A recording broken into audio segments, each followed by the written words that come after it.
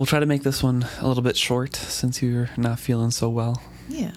Also because it's 1 billion degrees in our recording room. True.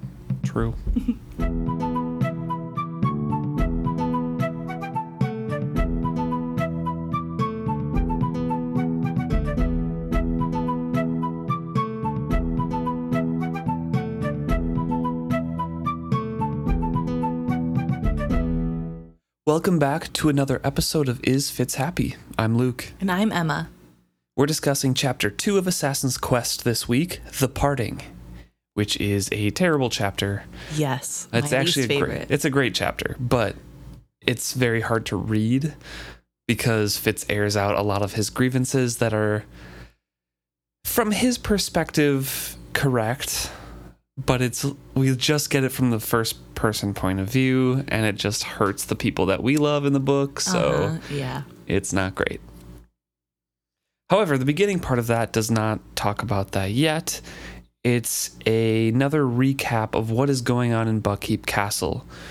So we get the whole situation of Prince Regal stripping the coastal duchies to sell off and move everything that's, luxury, food, everything like that, inland to the inland duchies. Yes, and that originally his reasoning was to keep comforts for the ailing king and pregnant queen in waiting that has been widowed. But when the king had died and Kettricken had gone missing, he just dropped that flimsy resolve and kept on plundering. Yep, he says that when the Council of Nobles questioned his decision, he told them that the coastal duchies represented only war and expense to him, that they had always been a leech upon the resources of the inland duchies, and he wished the out-islanders the joy of taking such a rocky and cheerless place. Regal was later to deny having ever uttered those words. Do you think he did utter those, or do you think that's something that got exaggerated? I feel like he never specifically said that, but that was the gist of what he said. Just more flowery, so he didn't outright cause a civil war of saying, I'm abandoning you because you guys are worthless. Yeah. No, that's, I think, what surprised me, because although this is definitely how Regal feels, it felt a little too direct for Regal. It is, yeah. I think a lot of this even in the stories that we get, not just the historical happenings, are very editorialized, I guess. Right. So I thought that was an interesting little tidbit of, I wonder. I mean, I'm sure that's basically what he said, but yeah, I wonder how close to the truth it actually is. Although if he was drunk or high, I could see him saying word for word that. So who knows?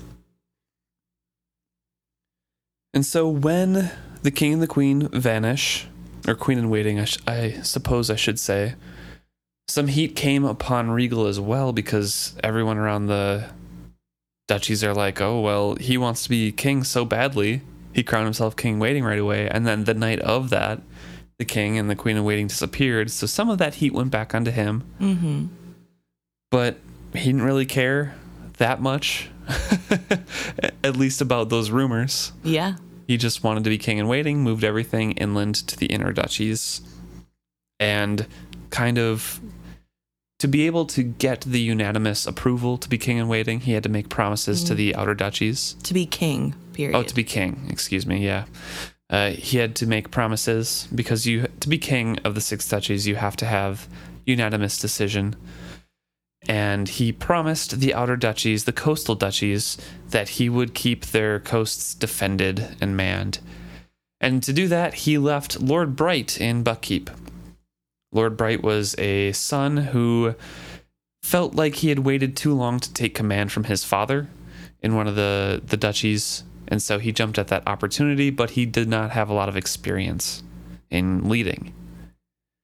And he brought his own guards with him from Pharaoh. Right. Also, it is said that, first of all, he's 25, so the fact that he's impatient to lead is a little funny.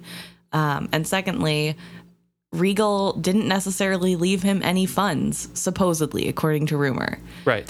So with no experience of how to lead and no money to do it, he turned to taxing the already impoverished people excessively. Yep, the merchants, the embattled farmers and shepherds of surrounding Buck Duchy. And while there was no indication that he felt any malice toward the folk of Buck or any other coastal duchy, neither did he have any loyalty to them at all. So it didn't matter, that he was taxing those people. He just needed to get it done, so he did it. Yeah. And I wanted to ask you, do you think Regal really left nothing for him? This is Regal's oldest nephew. And I know Regal hates the duchies, or the coastal duchies, but does he hate his cousin that much? Or do you think this was an excuse? I feel like he didn't really give him that much money, and he could have framed it in a positive way, like, hey, you're proving your worth to your father and showing them all you can run all these outer duchies can be all of yours. All 4 of these are yours if you run them, but they've always been a drag on our expenses and things like that, so make of it what you will, kind of thing, and then just left him to his own devices. Interesting. I'm not sure. Or maybe his cousin, the Duke or whatever, came to him like, hey, my son is getting really antsy and he's annoying me. I want him gone. Like, he can rule this. Yeah. Let's just kind of I guess settle down in these other ones. Yeah. In my mind, I figured that Regal did leave money, probably not very much. Because, I mean, as much as we bag on Regal, I don't really believe there would be much money. Even though Regal seems to find enough money to throw excessive parties, I still think that they probably are not as well off as normal because of the war. But I still think Regal would have left him with some money just because he actually likes his cousin. But maybe the inexperience of leading left him with way less than he thought and led him to overtaxation. Yeah, possible. Or maybe I'm just reading too far into a little tiny paragraph. This beginning part also goes into the other minor nobility who were left at Buck, and Buck Keep in particular. Most landholders of Buck were at their own lesser keeps doing what little they could to protect their local folk. The most notable to remain at Buck Keep was Lady Patience. Goes a little bit into who she is, because this is written as a history. Right. Of what is happening, and then also says that manning Buck Keep were the Buck soldiers, as well as Queen Kettrikin's personal guard, and the few men who remained of King Shrewd's guard.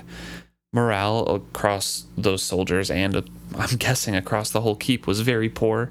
Mm-hmm. They didn't really have much pay at all, and the rations were very sporadic and poor as well. Not a lot of food because all of it got shipped inland. And so Lord Bright had also brought his own personal guard, and there's like confusion in the way that people are supposed to report to one another and the chain of command in that way. Supposedly, they're supposed to report to Captain Keffel of the Pharaoh Men, the commander of Lord Bright's guard, but in reality, Foxglove of the Queen's guard, Kerf of the Buckkeep guard, and Old Red of King Shrewd's guard banded together and kept their own counsel. If they reported regularly to anyone, it was Lady Patience. In time, the Buck soldiers came to speak of her as the Lady of Buckkeep. So we get a little bit of more insight of how Lady Patience has been consolidating power and slowly gathering people away from Lord Bright to competently run Buckkeep. Right. Yeah. And it's really impressive because there's no real reason for her to do this. I mean, she was married into the Farseer family, but they're kind of all dead now or gone. So it's kind of insane when you think about how loyal she is to the family and to making sure that there is a line or something to rule whenever the rightful heir comes back. Because Lady Patience is is full of empathy for the people of Buckkeep as well. Right, yeah. So, I mean, it's the same kind of thing that we've spoken of before, that Verity has told Fitz, like, you will come to care and want to, better the world, and Chade has told Fitz that too. You want to take care of your people because you view them as, something that you can take care of, kind of thing. So I feel like it's a similar situation there too. She was in a place to do it and kind of got the confidence and propelled to do it. And she stepped up. I mean, it's just really impressive, I think. Also probably out of anger and spite to Regal. Right. For ruining all of her family. True. It does make a mention here of something that we remarked on before, I think in the prologue, possibly, that Regal was looking for Queen Kettricken all over, and when he finally talked to King Aod of the Mountain Kingdom and asked him to tell him the whereabouts of Queen Kettricken if she had been stowaway in the Mountain Kingdom, he said basically, F That's off. your problem. Yeah, it's like, the Queen of Six Duchies isn't our jurisdiction, so figure it out yourself. Yeah. He blocked trade to the Mountain Kingdom. And at the same time as that happened, rumors that almost certainly began at Regal's behest began to circulate that the child Kettricken carried was not of Verity's getting, and hence had no legitimate claim to the Six Duchies throne. Right. So he's gone to his backup plan. If he can't find her and ensure she dies. Discredit that the child is in line for the throne so he can be secure. Right. Which also, to be fair, at that time period, how would you prove either way? It's just one person's word against the other. Sure, so. But one of them is the king of the Six Duchies. You have underestimated Regal's reach in this rumor. Yes, but I'm saying before. Exactly. Just in general in the time, it would be hard. It'd be one man's word versus the other. But right now, it's King Regal's word versus the castaways. Widow of the king nobody even liked, and especially because the rumor puts you into a light of, I don't know exactly how I want to say this, but it puts Queen Kettricken in a dirty light, I guess. She is no longer a pure royal who was married to their king-in-waiting Verity, who is their savior.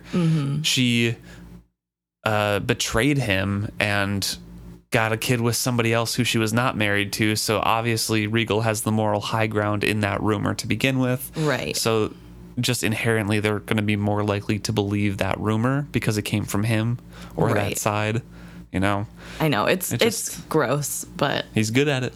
I get it. It does assure him basically a 100% foolproof way of becoming king in the future, or staying king in the future. As long as Verity actually dies. Right, yeah, and he doesn't come back. The last paragraph of this beginning section basically describes how the whole coast is falling apart.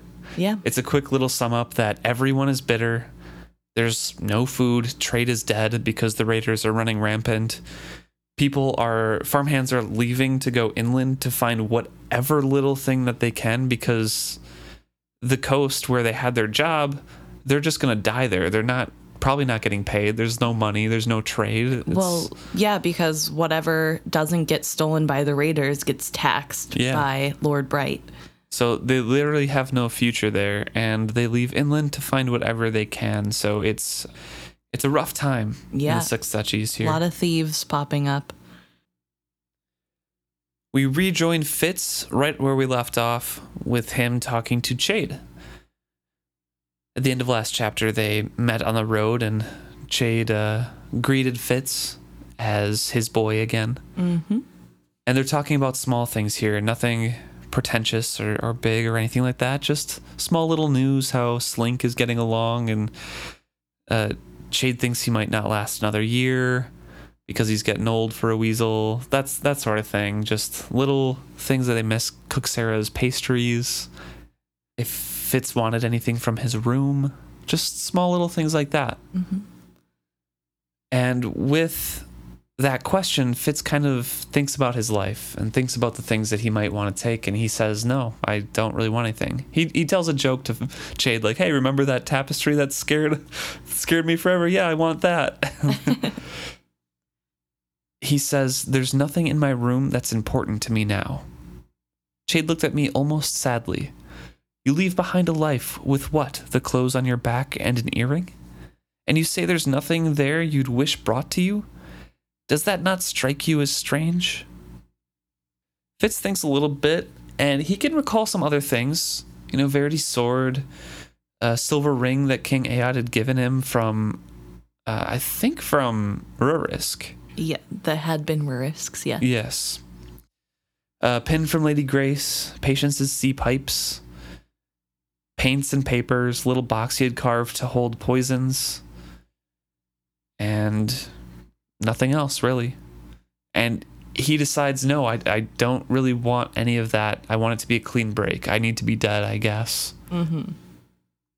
And he shows Chade the pin, the king's pin that he still has. He's like, oh, I do have this. It's not just an earring. I have King Shrewd's pin as well.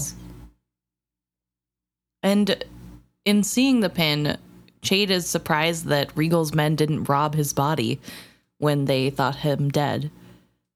And that maybe it was the wit that scared them off. To which Fitz, touches his broken, or not anymore broken, but clearly at one time broken nose and says, didn't seem like they were that scared of me when they were beating me up.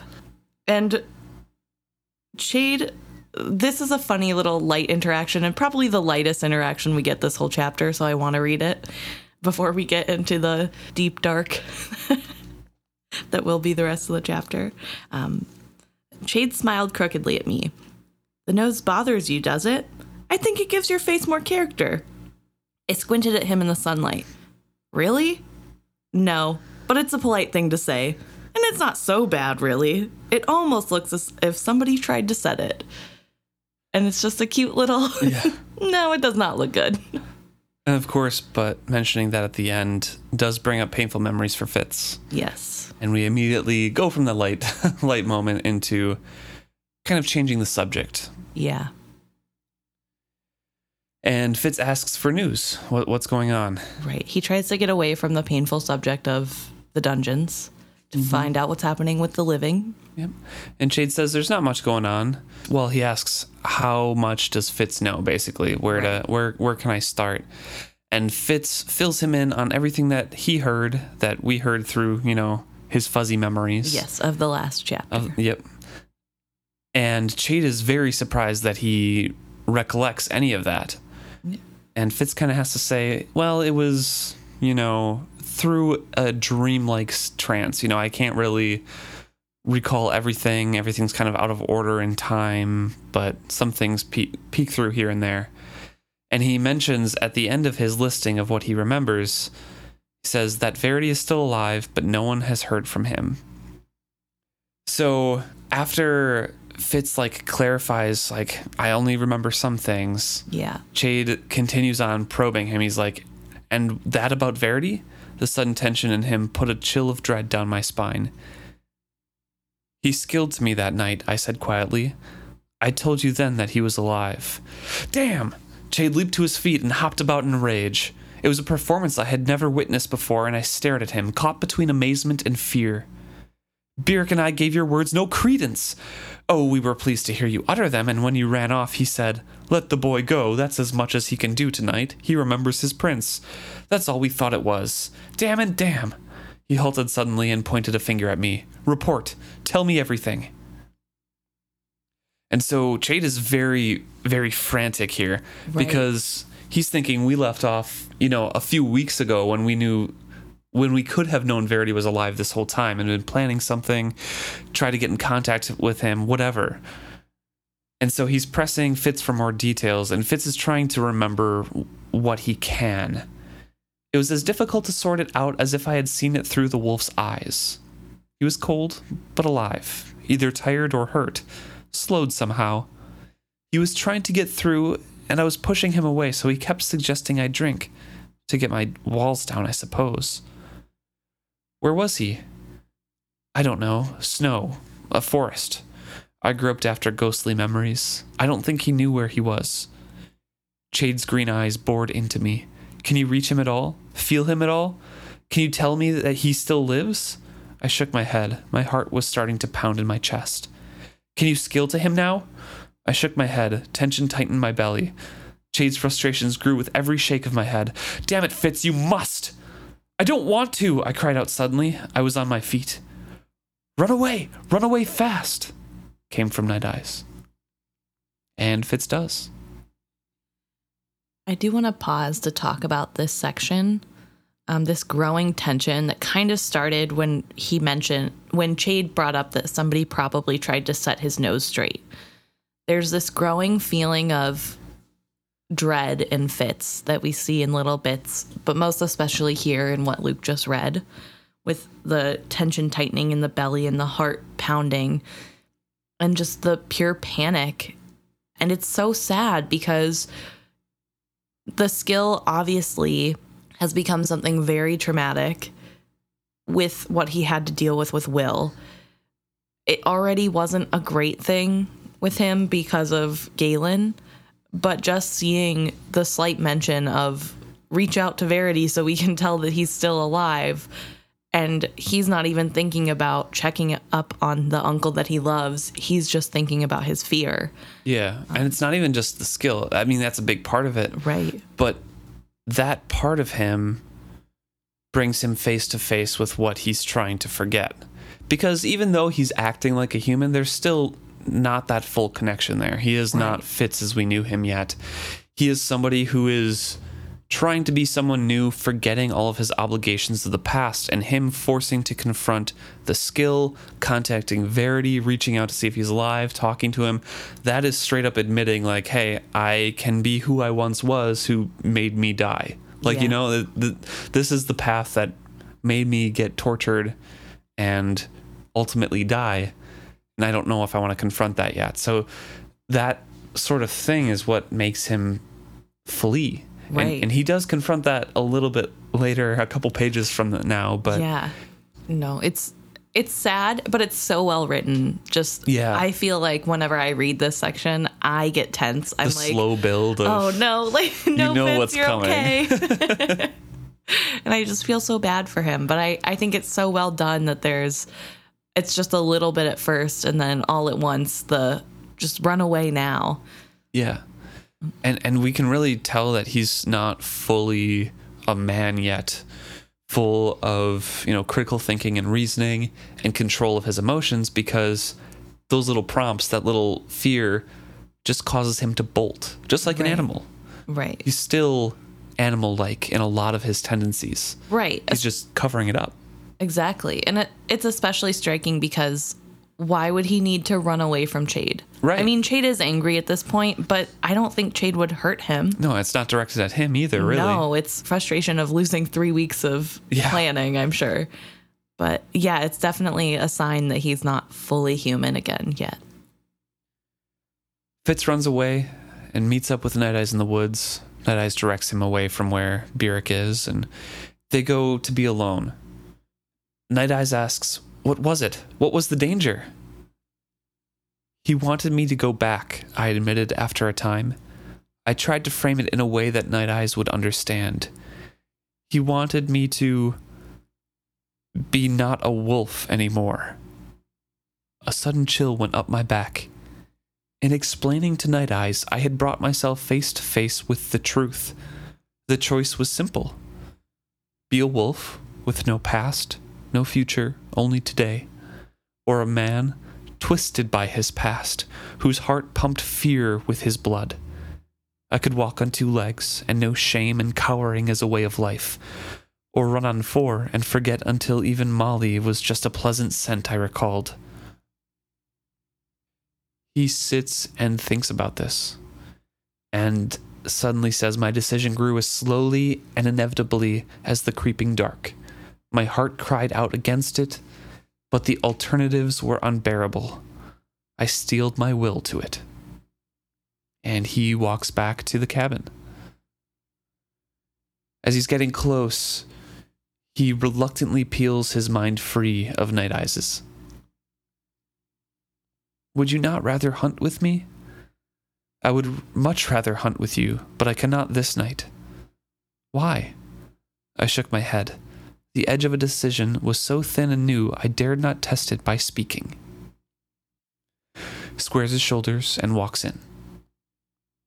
And he can see them there, and he feels extremely vulnerable. This is another part of like the animal coming in. You can see them and a little bit of old Fitz peeking through as well. Right. His secrets are bare between them. Obviously, they've talked about him, behind his back. although he should have expected that as well. Right. Because they're trying to save him. He says, between the two of them, they knew almost all of my secrets. My tattered dignity now dangled in shreds. Yet I could not fault them for it. They had been trying to save me. From myself it was true, but saved me all the same. Not their fault that what they had saved was scarcely worth having. Chade immediately apologizes and speaks up about it. Beric just feels relief, or looks like he feels relief when Fitz walks in, because I'm sure he didn't know if Fitz was just going to run away. Right. It's definitely clearly tense in this in this scene, but also just, I want to say sad because we know what's going to happen, this big fight, but they clearly love him and worry about him and want him to be okay. And you can see that even through the shades of Fitz telling, which is darkened by his self-loathing and feeling of worthlessness. And it's really, really sad. I think in reading this chapter, I tried really hard to think about this from Chade and Beric's perspective, to like see through what Fitz is saying, to see the little cracks of his version of events. Yeah. And in Fitz's mind, these are two men that pity him, who will never see him as a man again, who, because they know most of his secrets, can never respect him, and he can't blame them. And that's not at all what this is. No. These people love him dearly and want him to be okay. They want what's best for him. They want him to get better. And because of the dire situation that they're in, they are kind of pushing too hard, too fast in some ways. But also, a lot of people's lives are on the line, so I don't blame them. But I just think in reading this, if you really think about Fitz being a flawed narrator, you can really start to see that his assumption that no one can ever love him is really a driving force in what causes him to make so many horrible decisions. Yeah, it truly is. And it's really sad. They sit down to eat, and eventually Beric pipes up and says, I understand your question now. And he's talking about the question from last chapter of what do we do next? Yes. Because at the time, Beric didn't believe Fitz when Fitz piped up and said Verity was alive. And so Beric was a man without a mooring, or a boat without a mooring. Like, he was just kind of adrift. He got Kettrikin to safety, knew she was safe, but if he sought her out, it would probably bring danger to her, or at least attention in that direction. And for now, he saw himself as a man whose service to the king was in the past. Right. Because there was no king to serve. There was nothing, no task to do, nothing to do. That's why he was kind of hopeless, and we saw him declining the last chapter. Right.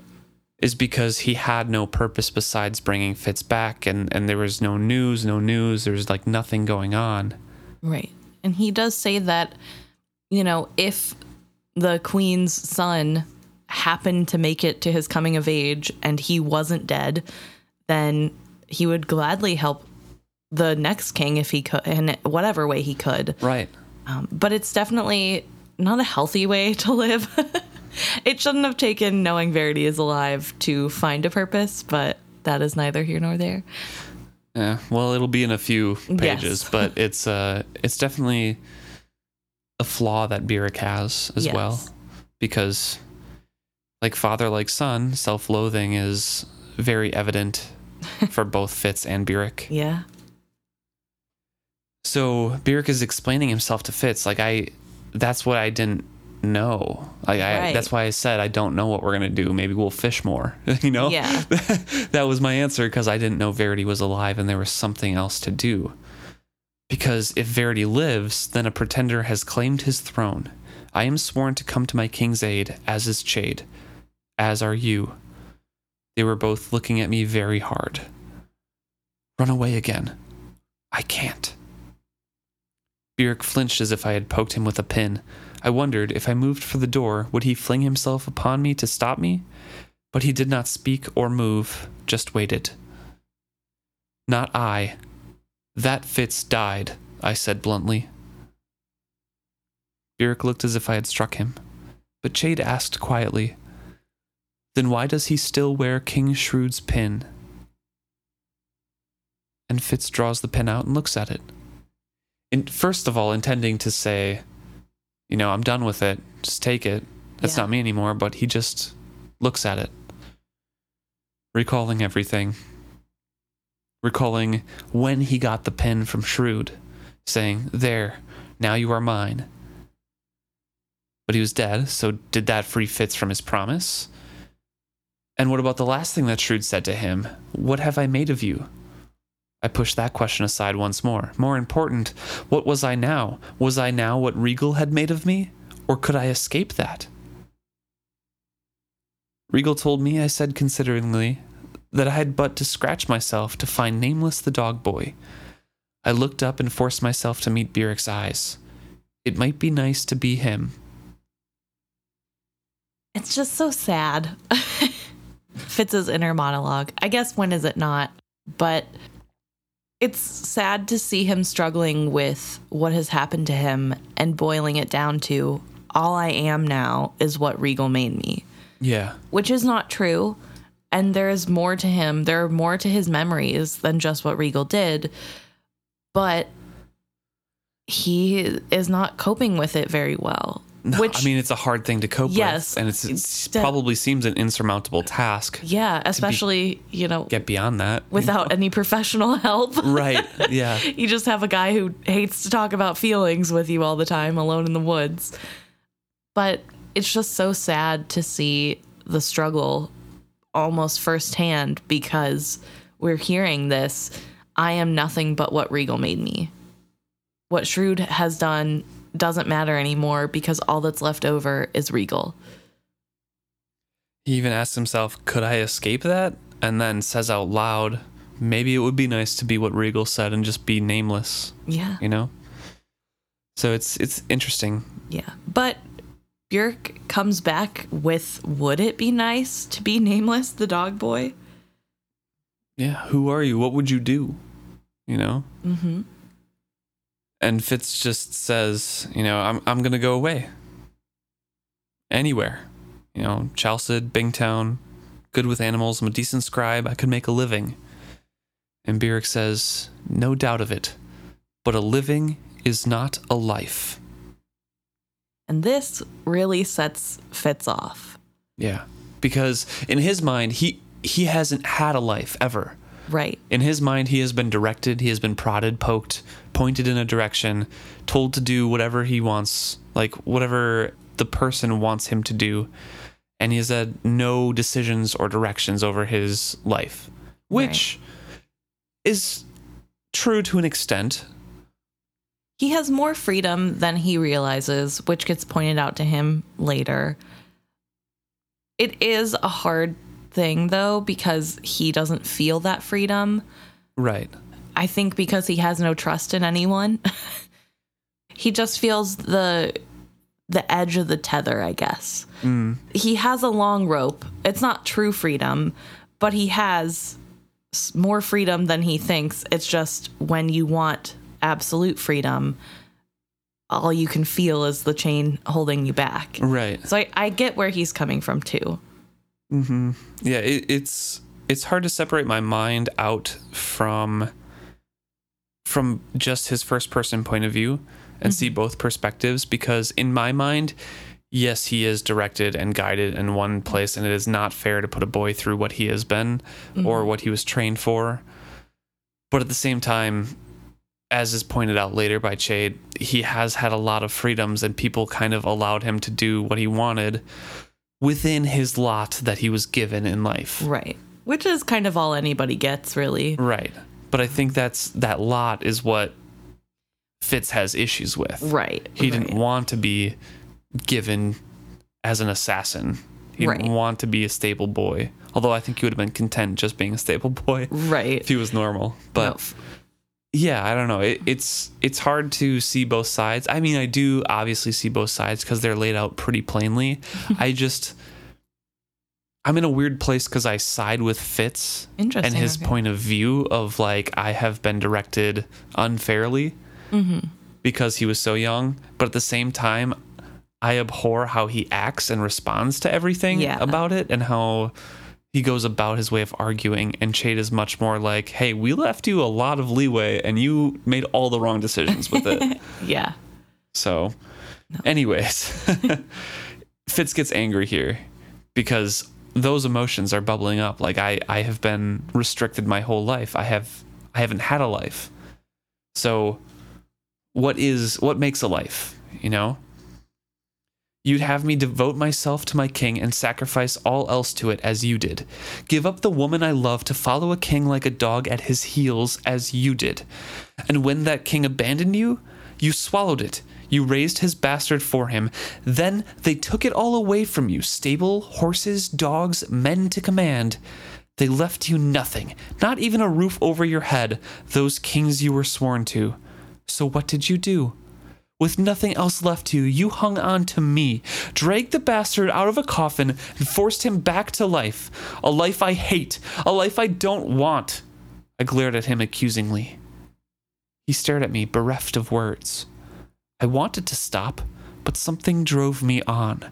The anger felt good, like a cleansing fire. I clenched my hands into fists as I demanded, "Why are you always there? Why do you always stand me up again for them to knock down? For what? To make me owe you something? To give you a claim on my life because you don't have the spine to have a life of your own? All you want to do is make me just like you. A man with no life of my own, a man who gives it all up for my king. Can't you see there's more to being alive than giving it all up for someone else?" I met his eyes and then looked away from the pained astonishment I saw there. "No," I said dully after a breath. "You don't see. You can't know. You can't even imagine what you've taken away from me. I should be dead, but you wouldn't let me die. All with the best of intentions, always believing you were doing what was right, no matter how it hurt me. But who gave you that right over me? Who decreed you could do this to me?" Oh, Fitz. Yeah.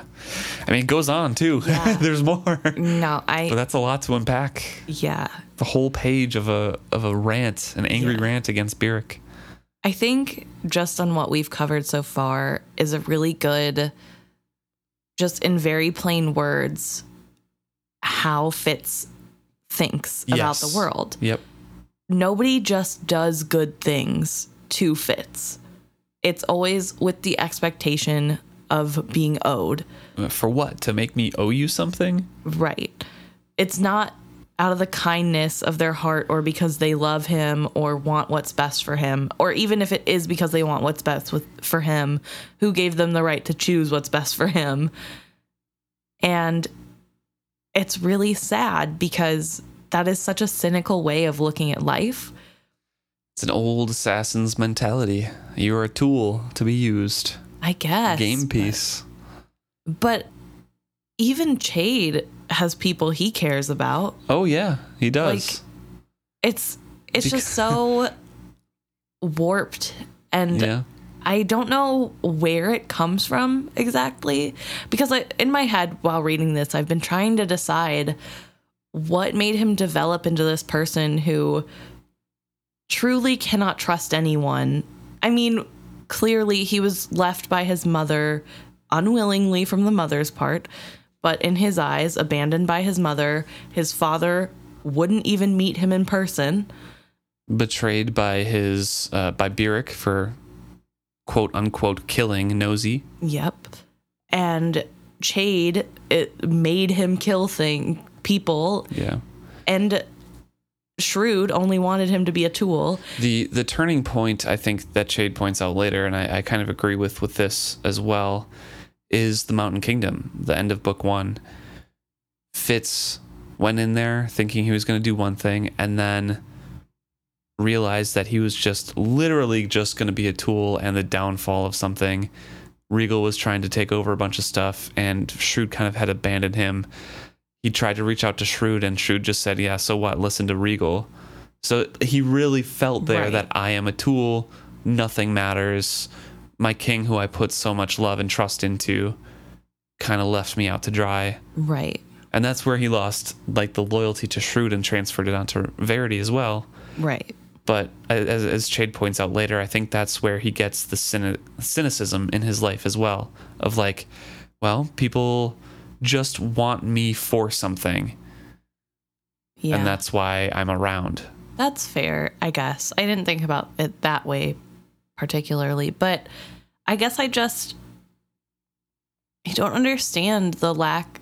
Because dogs, which is the only thing he seems to bond to, I guess wolf and dog, but canines in general, have loyalty. They have trust. They don't think, at least from what it seems, that people just use them for something. But in this series, it seems to be only to one person. Yeah. That loyalty or trust. It's all the canines to Beric, Leon to Verity, Night Eyes to Fitz. Like we mentioned before, he latches onto that one person. So I feel like now that he has Night Eyes, no one else is like worthy of that trust. It's just what he's getting from the dogs. It's just that one person you can trust and rely on. That's a good point. Yeah. I don't know. It's just so sad because what I was trying to get at is that, I mean, dogs understand a hierarchy of some sort. Yeah. But they give love and affection and hunt with you with no expectations of anything. And so it's just like interesting. But yeah, I guess you're right. It's usually a blind loyalty to at least one person. And that person is Night Eyes. I don't know. It just makes me really sad for him and for Beric, because that would be really hard to hear from basically your son is like, just thinking, where did this come from? Like, is this what you thought of me the whole time? And even if this is, which it is, out of misplaced anger, it's got to come from some kernel of truth. It does. I mean, it reveals a lot of Beric's life as well as we know it. Yeah. Even if it's from the harshest possible angle. Yeah. It is true in a sense. Beric has always kind of latched himself on to, at least as we know him in the Six Duchies, he has latched himself onto a task, a duty, a king, a service above himself, so he can dedicate his life to it. Right. But it's just sad to have Fitz think this way and to see so plainly without the confusing muddlings of a young boy's mind. Right. Exactly laid out of, why do you even care about me? And we'll see a little bit later, Beric does talk about his past, and we'll see, and I'll talk about this point again of why Beric is like this now, because he was the opposite when he was a kid. So there's a quiet for a time. Chade was frozen, and the look on Beric's face only made Fitz angrier. I saw him gather himself up. He reached for his pride and dignity as he said quietly, "Your father gave me that task, Fitz. I did my best by you, boy. The last thing my prince told me, chivalry said to me, raise him well. And I gave up the next decade of your life to raising someone else's bastard," I cut in with savage sarcasm. "Took care of me, because it was the only thing you really knew how to do. All your life, Beric, you've been looking after someone else, putting someone else first, sacrificing any kind of a normal life for someone else's benefit. Loyal as a hound. Is that a life? Haven't you ever thought of being your own man, making your own decisions? Or is a fear of that what pushes you down the neck of a bottle?" My voice had risen to a shout. When I ran out of words, I stared at him, my chest rising and falling as I panted out my fury. As an angry boy, I'd often promised myself that someday he would pay for every cuff he had given me, for every stall I had had to muck out when I thought I was too tired to stand. With those words, I kept that sulky little promise tenfold. His eyes were wide and he was speechless with pain. I saw his chest heave once, as if to catch a breath knocked out of him. The shock in his eyes was the same as if I had suddenly plunged a knife into him. I stared at him, I wasn't sure where those words had come from, but it was too late to call them back. Saying, "I'm sorry," would not unutter them, would not change them in the least. I suddenly hoped he would hit me, that he would give us both of us at least that much. Byrrc stands and walks unevenly out. I just sat, feeling something inside me going very still. I hoped it was my heart. I'm tearing up just thinking about poor Byrrc. And I know that we've given him a hard time for some of his choices in parenting Fitz, and he deserves to be held accountable for some of his questionable choices made in parenting Fitz. But this is just so... This is not fair. To him. No. Some of it, yes, is true. But I'm sure this is not what anybody needed to hear. This is not productive. This is not this is a young kid saying, "I hate you" to your parents. Yeah. Lashing out. It does feel very childlike, which I have to remind myself that Fitz is a teenager here. Not a young teenager. Yeah, he's like 19. He is basically an adult. Yeah. But he's still young. This isn't a 30-year-old. No, he was never allowed to like mature in a way. And so part of that explains sort of how he's even in the mindset to be able to do this, I think, to another adult. But I think it also stems from this place of never being enough. And it's misplaced because Byrrc has always been there to help him and to set him back up on his feet again. Yeah. And in a way, Fitz resents that because it meant that he had to keep almost dying. Yeah. Which is not Byrrc's fault, and I don't think that was Byrrc's intention ever. No, and if Fitz thought through it, like, what is he supposed to do? Let you die one time? Yeah. It just it breaks my heart for Byrrc because of how much this hurts him. Mm-hmm. And literally like 30 seconds later, Fitz just wants to take all the words back. Yeah. Because he knows how much it hurt him. Yeah. Well, the thing about Fitz and Byrrc is that they both have self-loathing, and Fitz basically just called him out on all the worst thoughts he has on himself. Yeah. 100%. And it's so much worse when somebody that you love and care about says something to you that is in your vein of insecurities, because it sticks way more than any nice thing they could ever say to you, because then you're like, see, I was right about myself. And it's so heartbreaking, and I just I hate it. I wish this didn't happen. And yet it does. And Chade confronts him. Because like us watching this, he wants to know why. Yeah. What you thinking, Fitz? What's going on? Then Chade sighed. Why? He asked quietly after a time. I don't know. I lied so well. Chade himself had taught me. I almost tried to explain it to him. I decided I could not. I found myself talking all around it. Maybe I needed to get free of him, of all he'd done for me, even when I didn't want him to do it. He has to stop doing things I can never pay him back for. Things no man should do for another. Sacrifices no man should make for another man. I don't want to owe him any more. I don't want to owe anyone anything. And again, the owing, I need to give you something back because you're helping me kind of thing. It's not done out of love. It's done out of obligation, and then I'm obligated to give you something back. Right. And also, that's what a parent does.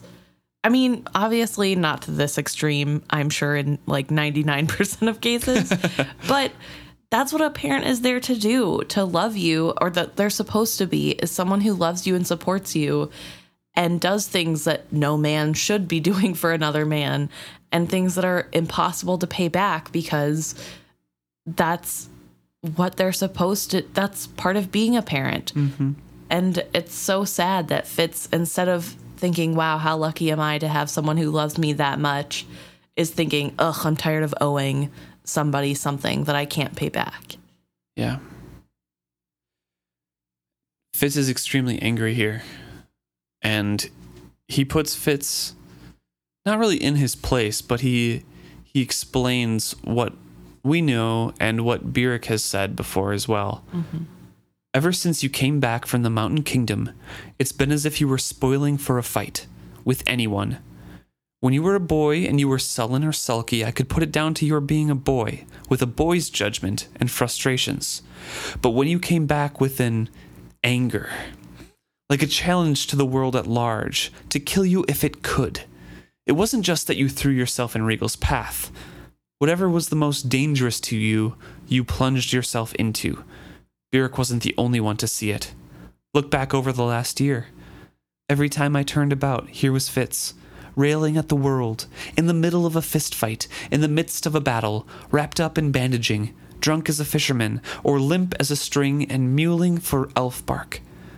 When were you calm and thoughtful? When were you merry with your friends? When were you ever simply at peace? If you weren't challenging your enemies, you were driving away your friends. What happened between you and the fool? Where is Molly now? You've just sent Byrrc packing. Who's next? You, I suppose. The words came out of me anyway. Inevitably. I did not want to speak them, but I could not hold them back. It was time. And this is our clear-cut indicator of what the other characters were seeing of Fitz. Yeah. Without Fitz's narration to color in the details of what his thoughts are behind it.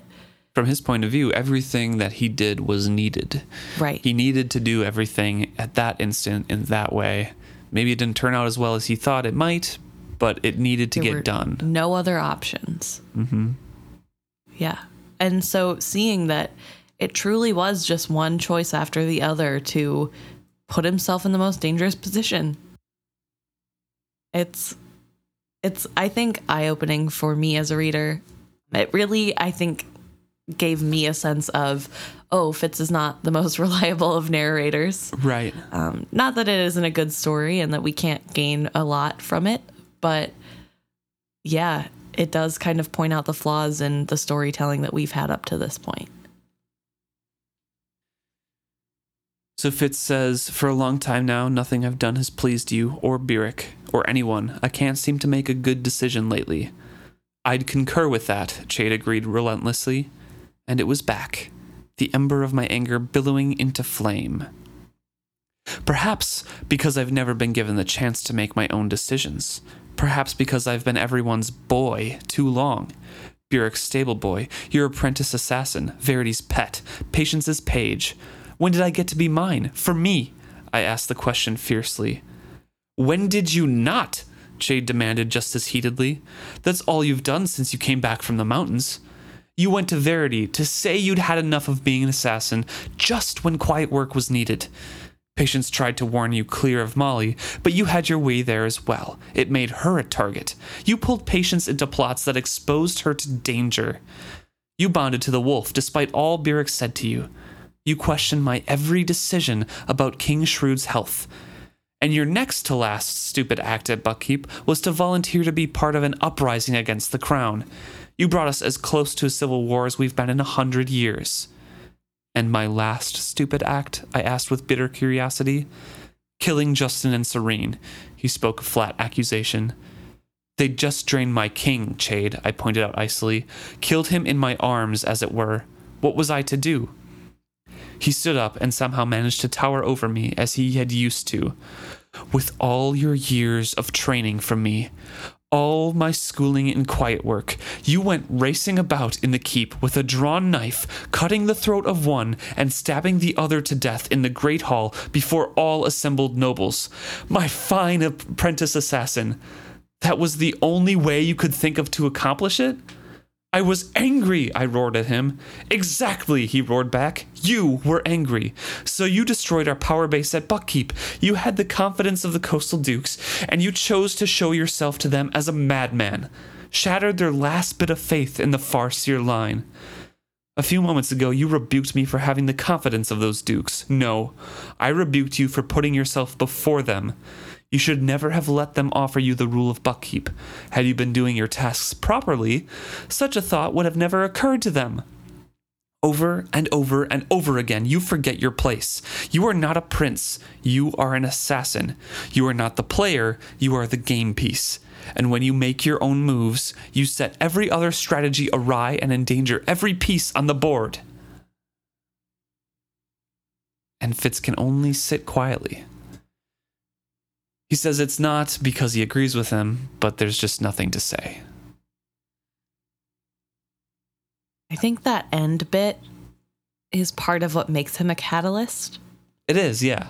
I was thinking that too when I was rereading. I'm like, well, that's just kind of describing yeah, what the fool has told him. Right. And so all of these character flaws that he does have are kind of necessary to move the world forward instead of backwards in the long run. It just means total chaos for his personal life in the present. Welcome to being a protagonist, Fitz. Yeah. But Chade has some good points. 100% he does. Fitz has always made his own choices. He's bullied his way into doing whatever he wanted. He's hard-headed. He's kind of arrogant, even though he's self-loathing. Uh-huh. Because he thinks that he can just get away with whatever he wants. Yeah, he thinks he knows best at all time. Mm-hmm. All the adults don't know anything. He can't trust a single person in his life, so he continues to make whatever choice suits his needs best. And Chade points out that every single time he does that, and instead of listening to somebody he should trust, he ruins everything. Yeah. He puts people in danger. He ruins the stronghold at Buck. He puts himself in the eyes of the others as a madman. And it's hard to hear for Fitz. It's hard to hear for the reader. Yes. At least the first time through. I was kind of expecting it this time. But the first time through, I was like, oh my God. Chade went off on my boy Fitz, but like, you're kind of right. Oh, now that I think back. Maybe he was making some questionable choices. Okay, speak your truth, Chade. Okay. Go off. Yeah, it's hard because Chade is right. And we know that some of this felt like a non-decision to Fitz.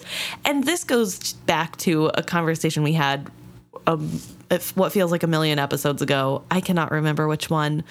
But the question of whether or not Fitz's life has real autonomy because he is a catalyst. Whether it's destiny or if it's choices that he makes. So it makes me wonder if the way that he he feels that he has to do these things is because he's being pulled by this greater path, by this greater destiny of being a catalyst, or if these are just truly poor decisions made by a young boy who has had a hard life. It's still such an interesting question to me because on one hand, it kind of makes sense that a greater destiny would be pulling him to make these decisions to right the world. Mm-hmm. But at the same time, everything we know in book about all of the lore of the prophecies and everything like that is that the catalyst is like the only one with like the real big free will to change the future. Right. And their decisions alter all of the future. So it feels like the whole religion and the actuality surrounding the white prophets and catalysts means that he has to have complete autonomy and free will because the fool is so scared of directing him in one way or the other. Right. But at the same time, it doesn't really click the same way that like a driving force would have for Fitz, you know? Right. My counter thought to that, because I kind of think that I'm falling into a camp of Fitz is being pulled along by a higher power. My counterpoint to that would just be that because his moves are so erratic and no regular person would want to make choices this drastic, because really all of Fitz's choices are really black and white. It's either you do this thing or you don't ever do it at all. With talking to Molly, either I am sneaking into her room and sleeping with her, or I don't even look her way once. It's either or in a lot of his decision making. And I feel like regular people don't really live that way. And so maybe because of this different way of living, it seems like, oh, he has free will. He's like, his mind is open to a different path. Sure. My way of explaining it to myself against that argument is that I feel like that pulling really just takes the responsibility of those actions from Fitz, and it's just like covering for him. Oh, interesting. Okay. Because like, oh, he was just doing these things to, these all had to happen to go on the better path. But like, not everything affects the outcome of the future, like he didn't have to be a jerk to patients. there are certain things like that where it's just like, okay, well, if I just say that everything is being directed by a greater destiny for him to fix the world or bring dragons back, because that is what he has to do, that's just having him blameless for the terrible things he does do. That's a good point. And if he has no autonomy there, then he's not really a character. Yeah, I guess he's not like other humans. He has way more traumas than other humans and more conflicting abilities in just like the magics themselves. Because one is a shameful thing that he has to hide and he doesn't want to. Right. And the other is lauded as this great royalty thing, but there's a bunch of emotions, familial emotions tied up in that because he was traumatized and almost indoctrinated into a cult and killed through it. And like everything that's dirty that has happened has been through the skill. Right. And everything good is the one that he has to hide. Like it's just so many conflicting emotions, not even talking about his physical or emotional traumas himself, just through all the different sides of him pushing and pulling. I feel like that can lead you to make some of these decisions, and I don't want to cover it all up. But at the same time, my first argument comes into my mind and like, oh, it makes sense. Yeah. Yeah, I guess I don't love the idea of excusing all of his mistakes by saying that it's all meant to be. I hadn't thought about it in that way, so that makes me kind of want to not think about it that way anymore. Right. It's just like both halves are like, well. But maybe it's something in the middle, more like maybe he's more in tune to the paths than regular people. And so he can feel a general vibe of where the outcome of a path is. And so it feels so much more black and white because if we're getting doing or not doing something, I don't know, maybe not. Maybe I'm just trying to salvage this idea that if we're getting a little metaphysical about it, like thinking all of the branches of the future going off in different directions, and he's kind of like the central node that the correct path flows through because the Fool has said that, like, every decision that you make affects the future and you're the one that can make this good. So it like flows through him, so he'll kind of instinctively know, like, and it'll feel right to make the decision to get to a better path. I don't know. Or maybe even just saying that it's just he can feel when branches are happening, like big branches. Yeah. And so he makes the choice that feels right in the moment, even if it's not right. But he just, like, because he's somehow connected to the world in this way, because there has to be some sort of metaphysical connection in being a catalyst. I just assume there's something special there about him that makes him this catalyst. Maybe he can feel the bigger splits. Yeah, I've thought about that too. Maybe it's something magical or metaphysical, or maybe it's just because he wasn't supposed to be alive and he's just a pebble thrown like in that's, oh, this ingredient wasn't supposed to be here, so I don't know how the future is going to react to him. Yeah. You know what I mean? Because Fitz wasn't supposed to be alive. The Fool keeps saying that, like, you weren't supposed to be like born. You weren't supposed to survive past, 6. You weren't supposed to survive past 10. Like all of these different events. He's supposed to be dead. So the future keeps thinking like, hey, I'm going to think of the future and the different paths without this guy because he's going to be dead. And then when he's there, it's like, oh, shoot, now what do I do? Yeah, I guess that's a good point. I don't know. We branched out quite a bit from that, but that thought comes up once in a while. And it's so, like, it twists my mind that I don't think about it too often. And just kind of go with it at this point. Yeah, this chapter made me think about it really hard, but sometimes it's more of just like a background thing of like, I wonder if this is a conscious choice or the universe. Fitz is describing himself here, and he says, "My secret undercurrent of fear welled once more to the surface. My resolve bled from me. I couldn't do this. I did not have the strength to defy them both." And what his decision was in the forest was to make them both leave him alone and to walk off and go alone by himself somewhere. So they didn't rely on him. He didn't have to rely on them. Whole owing people things and whatever. Also is both childish and animalistic, because he could have just used his words and said, hey, I kind of have some stuff that I want to work on my own that is for the betterment of the kingdom, or whatever he had to say. He didn't have to be horrible to the two people who love him most. Right. But here we are. And so he says, "All right, very well. You and Byrrc are right, as always. I promise I shall no longer think, I shall simply obey. What do you want me to do?" "No. Succinct." "No what?" He shook his head slowly. "What has come most clear to me tonight is that I must not base anything on you. You'll get no assignment from me, nor will you be privy to my plans any longer. Those days are over." I could not grasp the finality in his voice. He turned aside from me, his eyes going afar. When he spoke again, it was not as my master, but as Chade. He looked at the wall as he spoke. "I love you, boy. I don't withdraw that from you. But you're dangerous. And what we must attempt is dangerous enough without you going berserk in the middle of it." "What do you attempt?" I asked, despite myself. His eyes met mine as he slowly shook his head. In the keeping of that secret, he sundered our ties. I felt suddenly adrift. Chade packs up and he heads out. Fitz tries to stop him by saying it's dark and it's a long way to the keep. Stay the night. And Chade points out, I can't stay here. It's worse if I stay here because you're going to keep picking at this until we have another fight. And I think enough bad words have been said tonight to last a lifetime. Time to leave. Yeah. And Fitz kind of sits inside and he says to himself, or thinks to himself, I had gone too far with both of them, much farther than I had ever intended. I had wanted to part ways with them. Instead, I'd poisoned every memory of me they'd ever had. It was done. There'd be no mending this. Which, I mean, it will be very difficult to mend it, sure. Right. But at the same time, it's that self-loathing. I have no worth. Every memory they've ever had of me is now poisoned.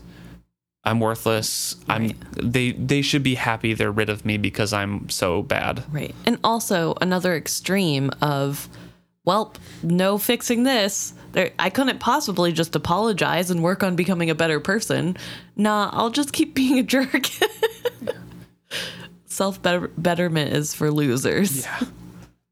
Fitz gathers his stuff to go and then thinks a little bit better of it and puts his bundle and blanket before the hearth and stretches out on it, laying down.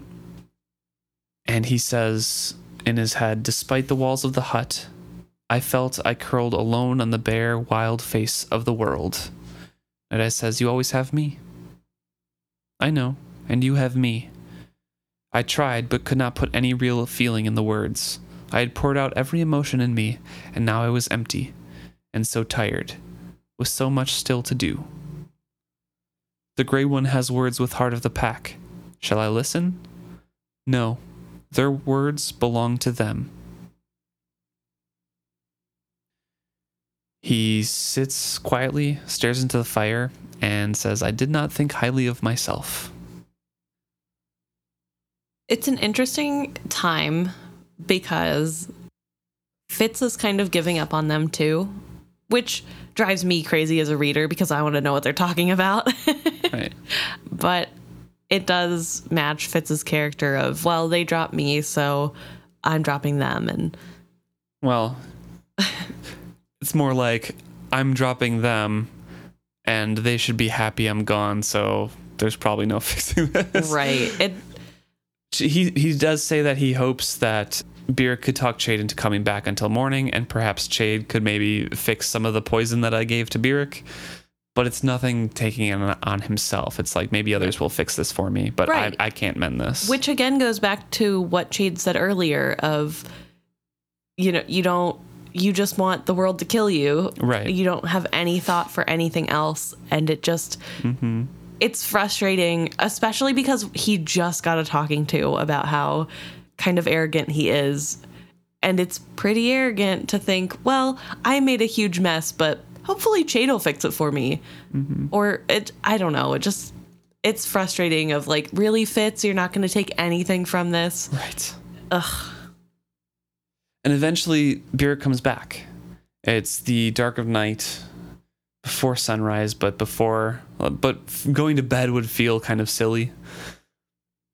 At least that's what Fitz says. I think that would still be fine to fall asleep to. He comes back, and Byrrc is very calm. Fitz is awake still, and they talk a little small talk of like, oh, Chade shouldn't have gone out, but oh yeah, he wanted to, and he has a lantern. And he's scared he will lose his resolve to let you go. Yeah. And Fitz kind of feels that fear again and sits up panicky and says, Byrrc, what I said to you earlier, I was angry. I was right on target. The sound he made might have been a laugh, if not so freighted with bitterness. Only in the way that people who know one another best know how to hurt one another best, I pleaded. No, it is so. Perhaps this dog does need a master. The mockery in his voice was, as he spoke of himself, was more poisonous than any venom I had spewed. I could not speak. He glanced at me. I did not set out to make you just like me, Fitz. That is not a thing I would wish on any man. I wished you to be like your father. But sometimes it seemed to me that no matter what I did, you persisted in patterning your life after mine. And he explains a little bit of where he came from. Yeah. We finally get to know more about Chade, or Byrrc. Yeah. Of course, we've talked about it before, about his beginnings and how he was born and his wit partners and stuff, but I'll go over a little bit of an overview again. He was born in Chalced. His father had already passed away, taken by the sea, and he lived with his mother and grandmother. His mother supported both him and his grandmother, and his grandmother was a slave. She was old and she was ill because being a slave is not good on your body. No. She loved me and did her best with me, but I was not a boy who would play in the cottage at quiet games, and there was no one at home strong enough to oppose my will. And and throughout this whole reading of his intro or his explanation to Fitz is that he was born in Chalced and grew up along with that toxic masculine society where, women are anything, men are, run everything. So being the only boy, even if he was like 6 to 8, he probably grew up thinking like, well, I'm the boss of this. Like my grandmother can't tell me what to do. They're not strong enough to hold him back. And yeah. So first of all, he grows up with that kind of toxic mentality. And it really seeps into coloring who he is as a person. Yep. And so he bonds early to a street dog. And that street dog taught him basically what Night Eyes tries to teach him, to live in the now. Only think of what's going on right now, and teaches him how to thieve. And they steal a bunch of stuff. And when he's growing up, his mom thinks that he's a mute. His grandmother thinks he's a half-wit. Very similar things to what Fitz was considered growing up. Right. Oh, excuse me. The neighbors thought I was a mute. My mother thought I was a half-wit. Yes. Grandmother, he thinks that she had suspicions and tried to drive the dog away, but I mean, just like Fitz, he was a boy who wanted his best friend, the only person who knew him, so found ways around that. And eventually, he died by being trampled by a horse in a cart. And Fitz can only think of, when I was a kid, Byrrc took Nosy away from me, and I thought he died, but Byrrc actually went through the agonizing death of a witted partner when he was 8 years old. Yeah. Which is crazy. That's way too young. Mm-hmm. And so he transferred his bond to his grandmother, kind of. At least that's how Byrrc explains it. He still stole to make his grandmother's and his mother's life a little bit better. But I don't know, maybe 5 years later, the blood plague swept through and killed both of them, leaving him alone. Again. Right. Fitz is thinking, all the years that I had seen him drink heavily just made him shut up more, but now he was talking freely. Yeah. And he wonders why. And we know it's because Byrrc plans to leave. He wants to give a frame of reference to Fitz why he is the way he is. Yeah. This is his final goodbye. Mm-hmm. And it actually kind of is for a while, and that makes it all the more sad. Yeah. Yeah, for like 15 years. Yeah. 16 years, something like that. And he thinks he's dead the whole time, too. I know. I hate it. So he kind of drifts. Byrrc drifts at that point, and he went to be a soldier. He's probably 13, 14, something like that. And he is a soldier for a local warlord in Chalced still. And he's fighting and didn't really know why they fought. Didn't care, just given a pike and said, go fight these guys. And he used his ferocity that he learned from the street dog, the live in the now, the anger, the survival instinct to survive all those years of fighting as a soldier. Didn't have any formal training or anything. He was just living on instinct, living in the now, didn't care about the future. He was an animal. Yeah. But the company he was with lost, and he became a slave for a short period. Almost a year, he says, before he managed to escape. And when he did escape, he ran to the Six Duchies, where his grandma always dreamed of going because there's no slaves. He talks about the Duke of Chokes, Grizzle, took him on as a soldier for a bit, and somehow he ended up taking care of the troops' horses, and eventually brought back to the keep and took care of all the stables there as well. And he bonded with a young stallion, Nico. I had the care of him, but he was not mine. Grizzle rode him to hunt. Sometimes they used him for stud. But Grizzle was not a gentle man. Sometimes he put Nico to fight other stallions, as some men fight dogs or cocks for amusement. A mare in season, and the better stallion to have her, and I was bonded to him. His life was mine as much as my own was, and so I grew to be a man, or at least to have the shape of one. Byrrc was silent after a moment. He did not need to explain further to me. He sighed and went on. And so I want to stop, before I continue on, I want to stop there and say, Byrrc, by the time he is, 16 to 18 maybe-ish, I would guess like around that time. Bonded once when he was young. When he was 8, that bond died. Lived for 5 years stealing, living in Chalced still, living with his family. That was probably some of the best years of his life. Right. And then both of his family members died. Mm-hmm. He went to soldier for a while, learned to fight at like young teens, killed people when he was a boy, living as an animal still, became a slave for a year, went to the Six Duchies, soldiered some more, and then came back and bonded to a horse that was then used to fight other horses, and lived all of those emotions as well. Yeah. This is a very, very confused young man. Right. It's a lot. And both of his wit partners are not like great examples of how to live life. And I don't mean that in like a mean way, but I mean, it'd be a little bit different if the first dog he bonded to was like a pampered poodle or something. They were both abused animals. Yeah. And so it does make sense on how he views the world and how he has become this person that is kind of gruff and all or nothing, because what he was learning from what should have been what his parents were teaching him was coming from wild animals who were abused. Yeah. And I do want to point out that Slash was the name of the dog because we haven't said it. Just in case anybody's listening, like, what was that dog's name? It's Slash. Yes. Good catch. Good call. And so 16 to 18, somewhere in there, I'm guessing closer to 16, those horses and the 6 mares, that horse and the 6 mares were sold to Ripon, and he went along with them.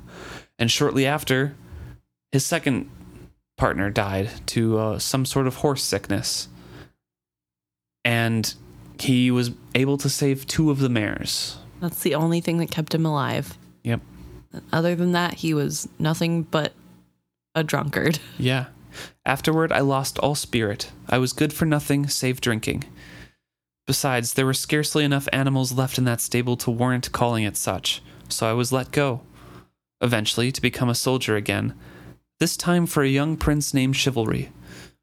He'd come to Ripon to settle a boundary dispute between Chokes and Ripon duchies. I don't know why his sergeant took me on. These were crack troops, his personal guard. I had run out of money and had been painfully sober for 3 days. I didn't meet their standards as a man, let alone as a soldier. In the first month I was with Chivalry, I was up before him for discipline twice. For fighting. Like a dog or a stallion, I thought it was the only way to establish position with the others. The first time I was hauled before the prince, bloody and struggling still, I was shocked to see we were of an age. Almost all his troops were older than I. I had expected to confront a middle-aged man. I stood there before him, and I met his eyes, and something like recognition passed between us, as if we saw what we might have been in different circumstances. It did not make him go easy on me. I lost my pay and earned extra duties. Everyone expected Chivalry to discharge me the second time. I stood before him, ready to hate him, and he just looked at me. He cocked his head as a dog will when it hears something far off. He docked my pay and gave me more duties. But he kept me. Everyone had told me I'd be discharged. Now they all expected me to desert. I can't say why I didn't. Why soldier for no pay and extra duties? Byrrc cleared his throat again. I heard him shoulder deeper into his bed. For a time he was silent. He went on again at last, almost unwillingly. The third time they dragged me in, it was for brawling in a tavern. The city guard hauled me before him, still bloody, still drunk, still wanting to fight. By then my fellow guards wanted nothing more to do with me. My sergeant was disgusted. I'd made no friends among the common soldiers. So the city guard had me in custody, and they told Chivalry I'd knocked 2 men out and held 5 others with a stave until the guard came to tip the odds in their way. Chivalry dismissed the guards with a purse to pay for damages to the tavern keeper. He sat behind his table, some half-finished writing before him, and looked me up and down. Then he stood up without a word and pushed his table back to a corner of the room. He took off his shirt and picked up a pike from the corner. I thought he intended to beat me to death. Instead, he threw me another pike, and he said, "All right, show me how you held off 5 men," and lit into me. He cleared his throat. I was tired and half drunk, but I wouldn't quit. Finally, he got in a lucky one, laid me out cold. So I just want to say that this is the coolest depiction of Chivalry that we have ever gotten. And I think it does show why people liked him so much. He believed in people, believed that they could live up to more than they were presenting. Right. He had that faith in humanity. Mm-hmm. And like a lot of it, because Byrrc doesn't exactly have like a lot of qualities about him that seem redeemable at this moment. In this telling, Byrrc should not have gotten those chances. He did not deserve a 4th chance. Right. And to be fair, this is a little bit of Fitz storytelling syndrome where I'm sure it's not.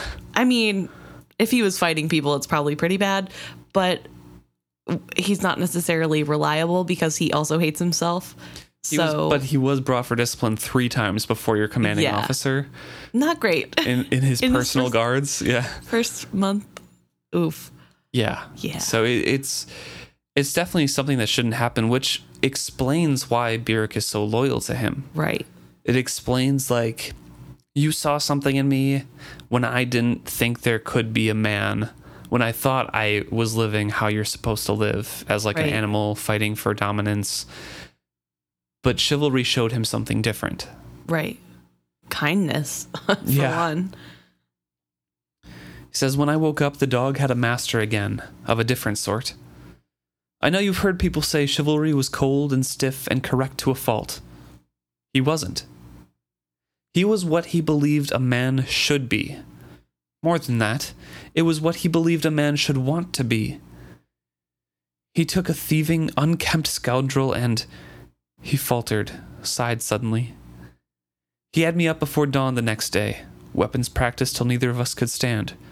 I'd never had any formal training at it before. They just handed me a pike and sent me out to fight. He drilled me and taught me sword. He never liked the axe, but I did, so he taught me what he knew of it and arranged for me to learn it from a man who knew its strategies. Then the rest of the day, he'd have me at his heels, like a dog, as you say.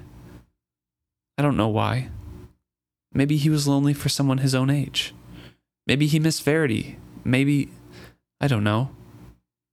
He taught me numbers first, then reading. He put me in charge of his horse, then his hounds and hawk, then in general charge of the pack beasts and the wagon animals. But it wasn't just work he taught me. Cleanliness, honesty. He put a value on what my mother and grandmother had tried to instill in me so long ago. He showed them to me as a man's values, not just manners for inside a woman's house. He taught me to be a man, not a beast in a man's shape. He made me see it was more than rules. It was a way of being, a life, rather than a living. I do want to talk a little bit about Chalced kind of peeking through there again. Mm-hmm. Just the little bit of, he showed them to me, those values, as a man's values, not just manners for inside a woman's house. We know Beric is extremely, has great manners when it's dictated, when he needs them. But the way he internally thinks is still internalized by him growing up in Chalced, and he needed to be taught how to be, quote unquote, a man. Right. And this was how, men should be. But it was also probably something 5,000 times better than anything he saw in Chalced. So he's like, this is someone I need to put my trust and my belief in, because he dragged me out of something that I was falling into, and I didn't even see I was in a hole until he brought me to where I am. Right. No, it is definitely like some toxic masculinity showing through. I don't love that it took another man showing him what to do for him to take seriously the lessons taught to him by women. But it does show kind of who he was as a person and what he grew up as. I think he doesn't seem to be that. No, he's not that bad anymore. He just needed a male role model, which he never had. Right. That was not animal. both of his wit partners were male. It just seems like, besides Vixen later on, but it seems like he needed, because of where he grew up and how he grew up, he needed that male direction, that male voice to give him direction of how to act and be. And he never got that until Chivalry took it upon himself to teach him a proper way. Right. No, it's definitely interesting to see it in play. But it is good to call out that it isn't a great way of thinking. Mm-hmm. It's not great, but also in character and part of who he grew up to be. And I know we've talked about this before in the past, but it's good to talk about it again here. He says, the rest of the day he'd have me at his heels, like a dog, you say. I don't know why. Maybe he was lonely for someone his own age. Maybe he missed Verity. Maybe, I don't know. And there is that strong theory of Chivalry and Beric loved each other. Mm-hmm. in a romantic sense, not just As a in a friend. platonic way. Yeah. And that could be true. And it does seem weird that he kept Beric around that long, you know? Right. Why do you think Chivalry kept Beric after the first couple times? I think a big part of it is, especially after that first meeting of, wow, this is who I could have been if I was not given the privileges that I have. Mm-hmm. I think part of it is that of like seeing himself. I think Chivalry is an actual nice person. Yeah. Although I love my now headcanon idea of like clean, nerdy prince with dusty, thieving, smart mouth boy. Like, I don't know. I just love that. Reading too many comics. Some fanfics. Somebody point me towards those. But I don't know. I don't know what could have caused him, because it's a lot of chances. After the first time, yeah, he's a nice guy. After the third time, what's going on? There has to be something there, right? That's causing him to keep Beric. And not that Beric would know any of his redeeming qualities that he could tell us, but I don't know if I have a solid idea of what's going on. But I do like the idea that maybe there was a little bit of a crush there, of like a forbidden romance. Not that I think that either of them would have acted on it. Right. But it's, maybe. I do want to point out one thing in the paragraph I read before about the second time he got brought before for discipline. Mm-hmm. It says, he cocked his head as a dog will when it hears something far off. He docked my pay and gave me more duties, but he kept me. Skill. That's what I thought immediately when I read it. And I was wondering, yes, there could be that kinship when they first saw each other, but the second time you're in for discipline, you're like, okay, well, this will look bad if I don't do something or like get rid of him or something like that. He could have detected that Beric at that point had a deep well of skill and could be a kingsman, or was getting instruction from his father like, hey, keep him around, he could be useful later. Maybe he just could see that Beric was fighting out of need to feel like that's what a man does. Yeah. Just to confuse, like you could see the confusion and like just didn't understand. And because Beric says that's just what that's how he knew how to assert dominance. Mm-hmm. That's what you did as he was growing up, and that's what worked. And now he's with real soldiers, and that's not what you do in real soldier groups. And he also wants a reason to hate Chivalry. Right. And I'm sure Chivalry can basically read his mind and is like, maybe I don't give him a reason to hate me. Well, Beric finishes his story there, and they're quiet for a little bit. He looks at the elderberry wine and sets it back down, and then says, Chade said I should leave you tomorrow. I think he's right. Fitz is kind of surprised at that. Beric continues on and says, Chade says you have been my boy too long. Chade's boy, Verity's boy, even Patience's boy. That we kept you a boy and looked after you too much. He believes that when a man's decisions came to you, you made them as a boy, impulsively, intending to be right, intending to be good. But intentions are not good enough. Sending me out to kill people was keeping me a boy? I asked incredulously. Did you not listen to me at all? I killed people as a boy. It didn't make me a man. Nor you. So what am I to do? I asked sarcastically. Go looking for a prince to educate me? There, you see? A boy's reply. You don't understand, so you get angry and venomous. You ask me that question, but you already know you won't like my answer. Which is, it might be to tell you that you could do worse than to go looking for a prince. But I'm not going to tell you what to do. Chade advised me not to, and I think he's right. But not because I think you make your decisions as a boy would, no more than I did at your age. I think you decide as an animal would, always in the now, with never a thought for tomorrow, or what you recall from yesterday. I know you know what I'm speaking of. You stopped living as a wolf because I forced you to. Now I must leave you alone, for you to find out if you want to live as a wolf or a man. And that frightens Fitz because he gets to the heart of it. It frightened me to think that he might actually know what I was facing. I denied that possibility and pushed it aside entirely. Fitz! Like, come It's on. right there. You're not the only person that has ever felt emotions before. Yeah, maybe not to the degree that Byrrc was. You didn't get the helping hand, but he was in the same position as you for longer. Yeah. And I don't know. It's frustrating to read. I also think I don't love the talk in here about how we babied him too much, because it kind of feels like one of those tropes of like, oh, you can't give young boys too much affection or they grow soft.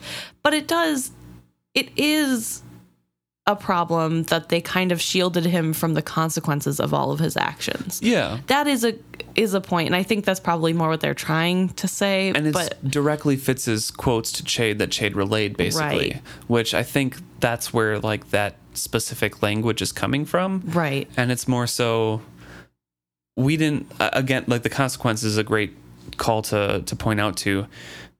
But it's also, when he did make decisions, or maybe not even make decisions, he didn't even make the decisions. We like made him do things. Right. And that didn't make him grow up and mature and face the consequences that he would have and learn from those mistakes.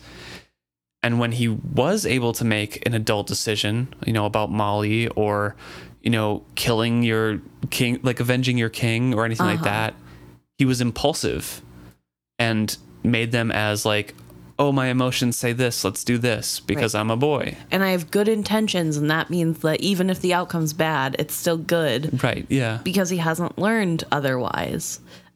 And it's hard to talk in this way because Fitz does have horrible things happen to him. There are things that happen that are bad that he doesn't deserve, or that sometimes that he does. And I don't want to take away from those aspects of his life, but I do think that he has been shielded his whole life from the major consequences of his actions. Right. He has been kept on a safer path, away from things, kept out of the line of sight from people who might want to harm him while the consequences are acting out. And I don't know. I think it's something that he needed somebody constant in his life. Yeah. And not just like Chade, where he saw him the transient maybe three once fathers. A month. Yes, yeah. He's not always around them. He wasn't. I don't know.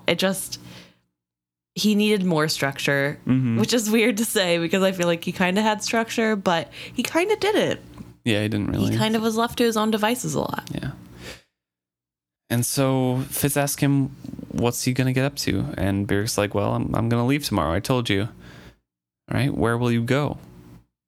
And Byrrc brings up what we know as Molly. He cleared his throat and looked uncomfortable. I have a friend. She's alone. She could use a man's strength about her place. Her roof needs mending, and there's planting to do. I'll go there for a time. She? I dared to ask, raising an eyebrow. His voice was flat. Nothing like that. A friend. You would probably say that I've found somebody else to look after. Perhaps I have. Perhaps it's time to give that where it is truly needed. I looked into the fire now. Byrrc, I truly needed you. You brought me back from the edge, back to being a man. He snorted.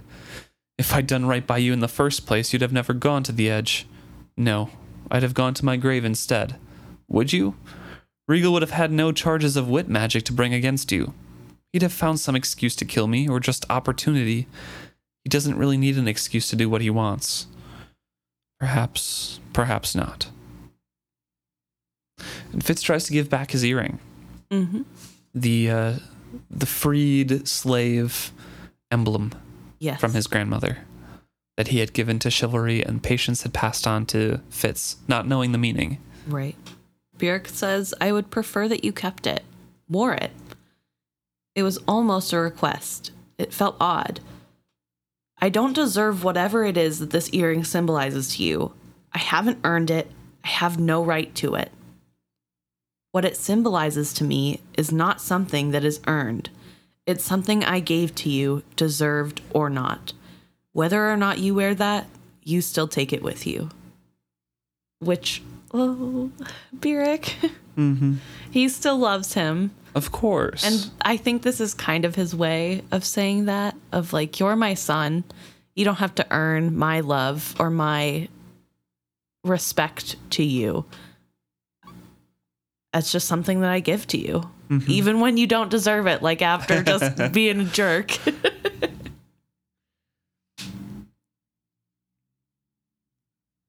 So Fitz keeps the earring.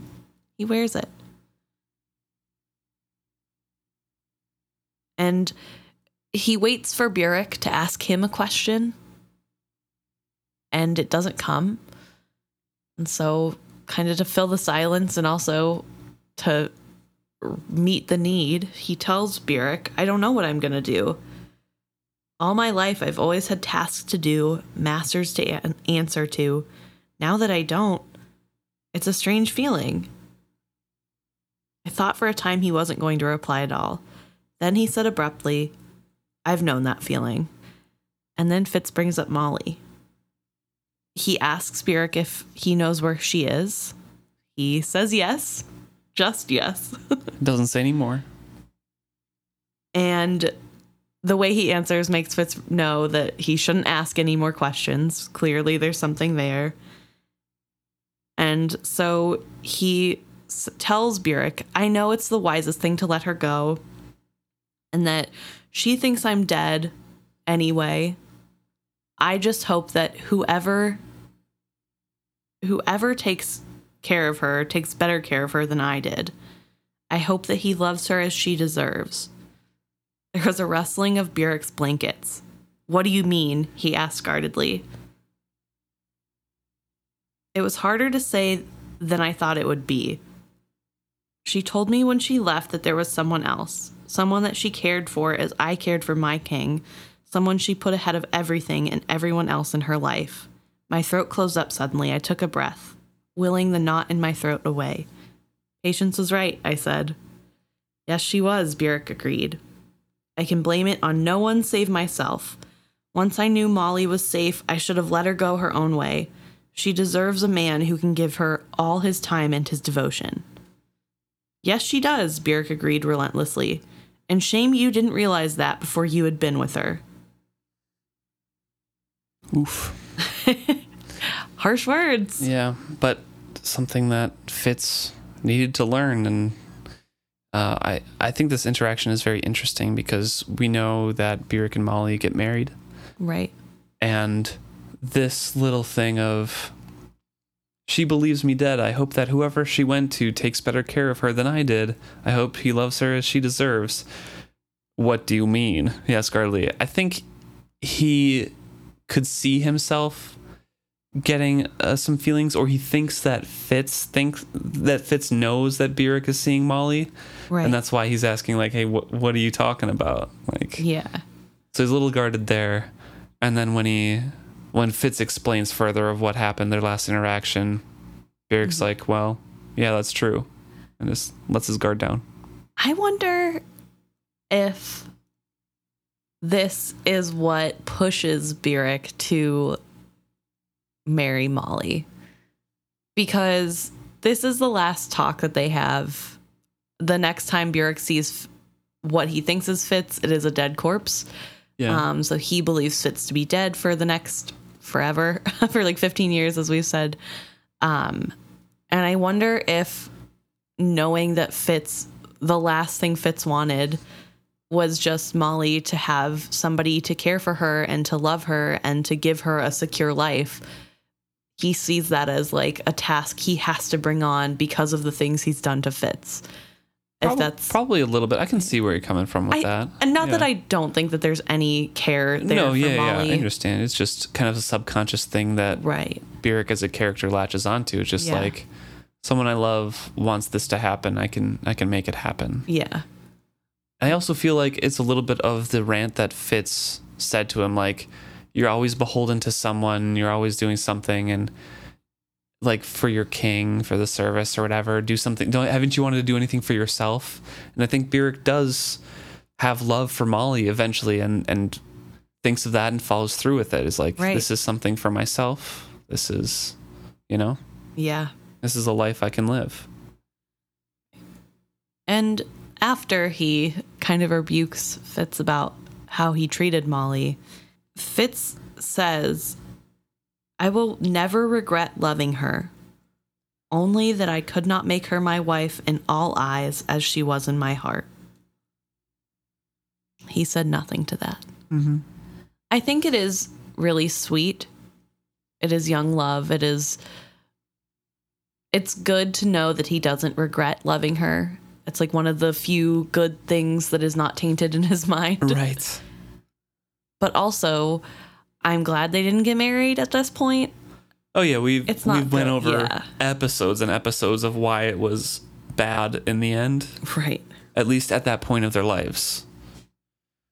For all the reasons that we've talked about Fitz as well. How immature he is, how he never really made true decisions and couldn't face the consequences. Right. So, tomorrow we go our own ways, I suppose, Fitz tells Beric. And Beric wishes him luck, and actually sounds like he means it. And Fitz thinks about how he's very tired now. Tired of hurting the people I loved, but it was done now. Tomorrow, Beric would leave, and I would be free. Free to follow my heart's desire, with no intervention from anyone. Free to go to Tradeford and kill Regal. Which, you're denying all of the responsibility from Beric and Chade and everything, and then saying, I don't have any relation to my past, I just want to be my own man, to do whatever. Mm-hmm. And then you immediately get involved back in with the whole royal family and embroilment and stuff. Also, your heart's desire is to kill Regal. I mean, don't get me wrong. Okay, at this point, don't get me wrong. My heart desire is to see Regal suffer. But you just got done lamenting about Molly. He did talk about that in the chapter a little bit. Right. There was one thing when I think Chade asked him what he would do, or Beric asked him what he would do, and he immediately thinks of going to Molly and then pushes it aside because he's like, I lost that before I even died. I can't go to her. But it just, clearly that's what his heart wants. So it's weird of him to be like, my heart desire is to kill Regal. Well, without Molly, yeah, it is. Yes, I don't know. It's very animalistic and exactly what his two fathers were just telling him. Hey, you need to work on. And after that, I'm sure he will. Mm-hmm.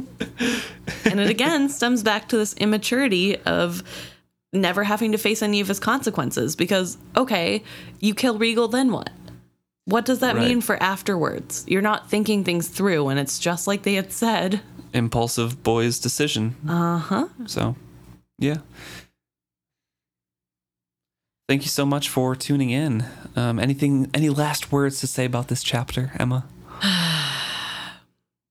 I'm sorry to everyone that we all had to suffer through the agonizing sadness that is Fitz trying to get rid of his friends and then not taking any responsibility for it. I feel kind of bad for reading all of the rant out, but I think it needed to be read out.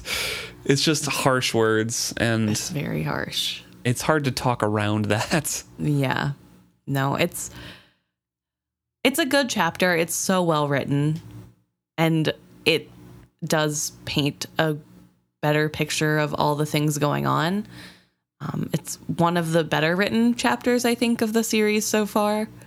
And I hate it. Mostly, I hate the feelings that I get when reading this. But no, it is very good and very well written. And I can't believe that it's just 2 chapters of this. Because whenever I think of everything that happens in the last chapter in this chapter, I feel like that takes up the whole first half of the book. It was probably on one of your you got demotivated for reading or unmotivated. Yeah, because it's so hard to. You finished up Royal Assassin, took a little bit of a break from it because you're like, well, that was rough. And then you started up Assassin's Quest and you're like, what is this? I need to stop for a while. I need to take a break from angst.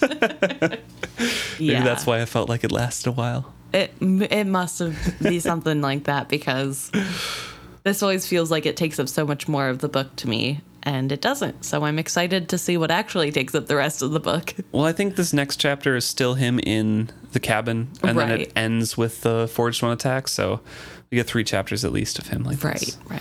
But thank you so much for tuning in and listening to us ramble on and on about feelings and pasts and fates and destinies and things like that. If you have any comments to make about any of the things that have happened so far, please let us know. isfitshappy@gmail.com, or message us isfitshappy at Facebook, Instagram, and Twitter. Yeah. So we look forward to hearing from you.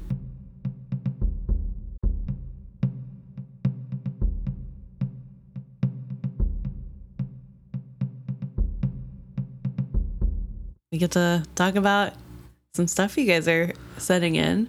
It's always my favorite time, but we don't always get to do it. Whenever we do, now that it's been a while since we did the last one, it feels like, wow, we're really getting back into podcasting after the past couple chapters. So we're going to start today with Instagram DM that we got from a listener named Johnny, who let us know that they've always thought that the scraping at Verity / Fitz's mind when Fitz is skilling with Verity in the dungeons isn't the skill road, but the Pale Woman. Yeah, there's that like something deeper that Verity is trying to protect or something like that, right? Right. Protect Fitz from. Yeah. And they said that they think that they were still attacking the most prominent skill source they could find. And this is in reference to episode 58. Yeah.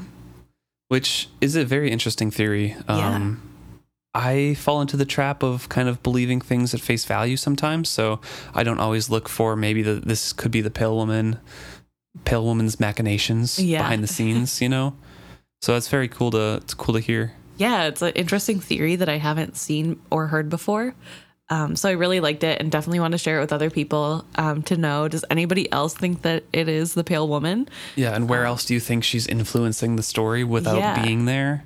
For as much as we talk about her and bring her up, I don't think that we very often talk about ways she could be influencing what's going on or how much influence she has on what's going on. I think mostly because it's very hard to tell what capacity any white has to influence directly or indirectly. 100%. So I love Pale Woman theories. So thank you. Thank you for that theory. And lastly, we have a comment on an old episode on Facebook. This is episode 54. We're back in Royal Assassin, near the end. And we're talking about when Fitz has Elfbark in him after he is exhausted, I think, talking to Verity through King Shrewd. Mm-hmm. When Regal kind of comes in and kicks him out and everyone covers for him. Right. And he's going back to his room and has Elfbark to clear out the head, and Will comes by. And he could feel like Will stalking him. I thought this was whenever he decided to go to Molly's room and he saw Will in the corner, willing him to keep doing whatever it was that he was going to do. I thought that was the same night. Where Fitz decides to go to... But he goes to his room first. I think the way you were saying it was like Will was stalking him after that. Well, I mean, Fitz thinks he was, but he doesn't notice him until he's on his way to Molly's. Right. Yes. Okay, yeah. And Ellen here is commenting, saying, we were talking about how maybe him being dosed with Elfbark might be a plot hole, because how would he notice that Will is trying to skill him, and how did that whole thing work out, because aren't you supposed to be dead into everything? And they posit that it's possible that it's not a plot hole. What if he needed to be shielded by the Elfbark to notice Will? So if it covers up some of your skill, it would take Will a lot more effort to push through and keep track and like try to skill his mind to say that I'm not here kind of thing. And that's when Fitz was able to notice it, because Will had to Right. expend a lot more effort to get the effect to happen. He couldn't be as subtle. Right. Also, it is worth noting that in the later series, the elf bark that they're taking to completely shield themselves from Dahlia's troop is the special Mountain Kingdom variety. Which It's the Out Islanders, oh, sorry, the Yep, Out Islander. because it happens in Tawny Man as well. Yes. So Delvin Bark. to be fair, upon thinking of that detail as well, it's possible that regular elf bark from the duchies just isn't strong enough to fully block things out. Yeah, it doesn't fully block, but it does make it a lot harder. And the strength that we hear of Fitz drinking, like the tea from, is kind of crazy. I mean, Kettle is insane. And Kettle thinks Verity and Fitz are both insane for using elf bark at all, because it stunts your skill growth and ability itself. Right.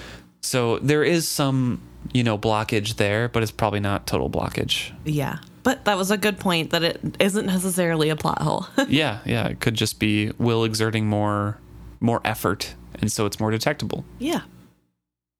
So thank you very much, Ellen, for commenting. Yes. We love hearing corrections, so thank you. And that's all we have for this week. Thank you guys so much for reaching out. As always, we love hearing from you, whether it's to tell us we are right or wrong, and we look forward to the next things you guys are going to share with us.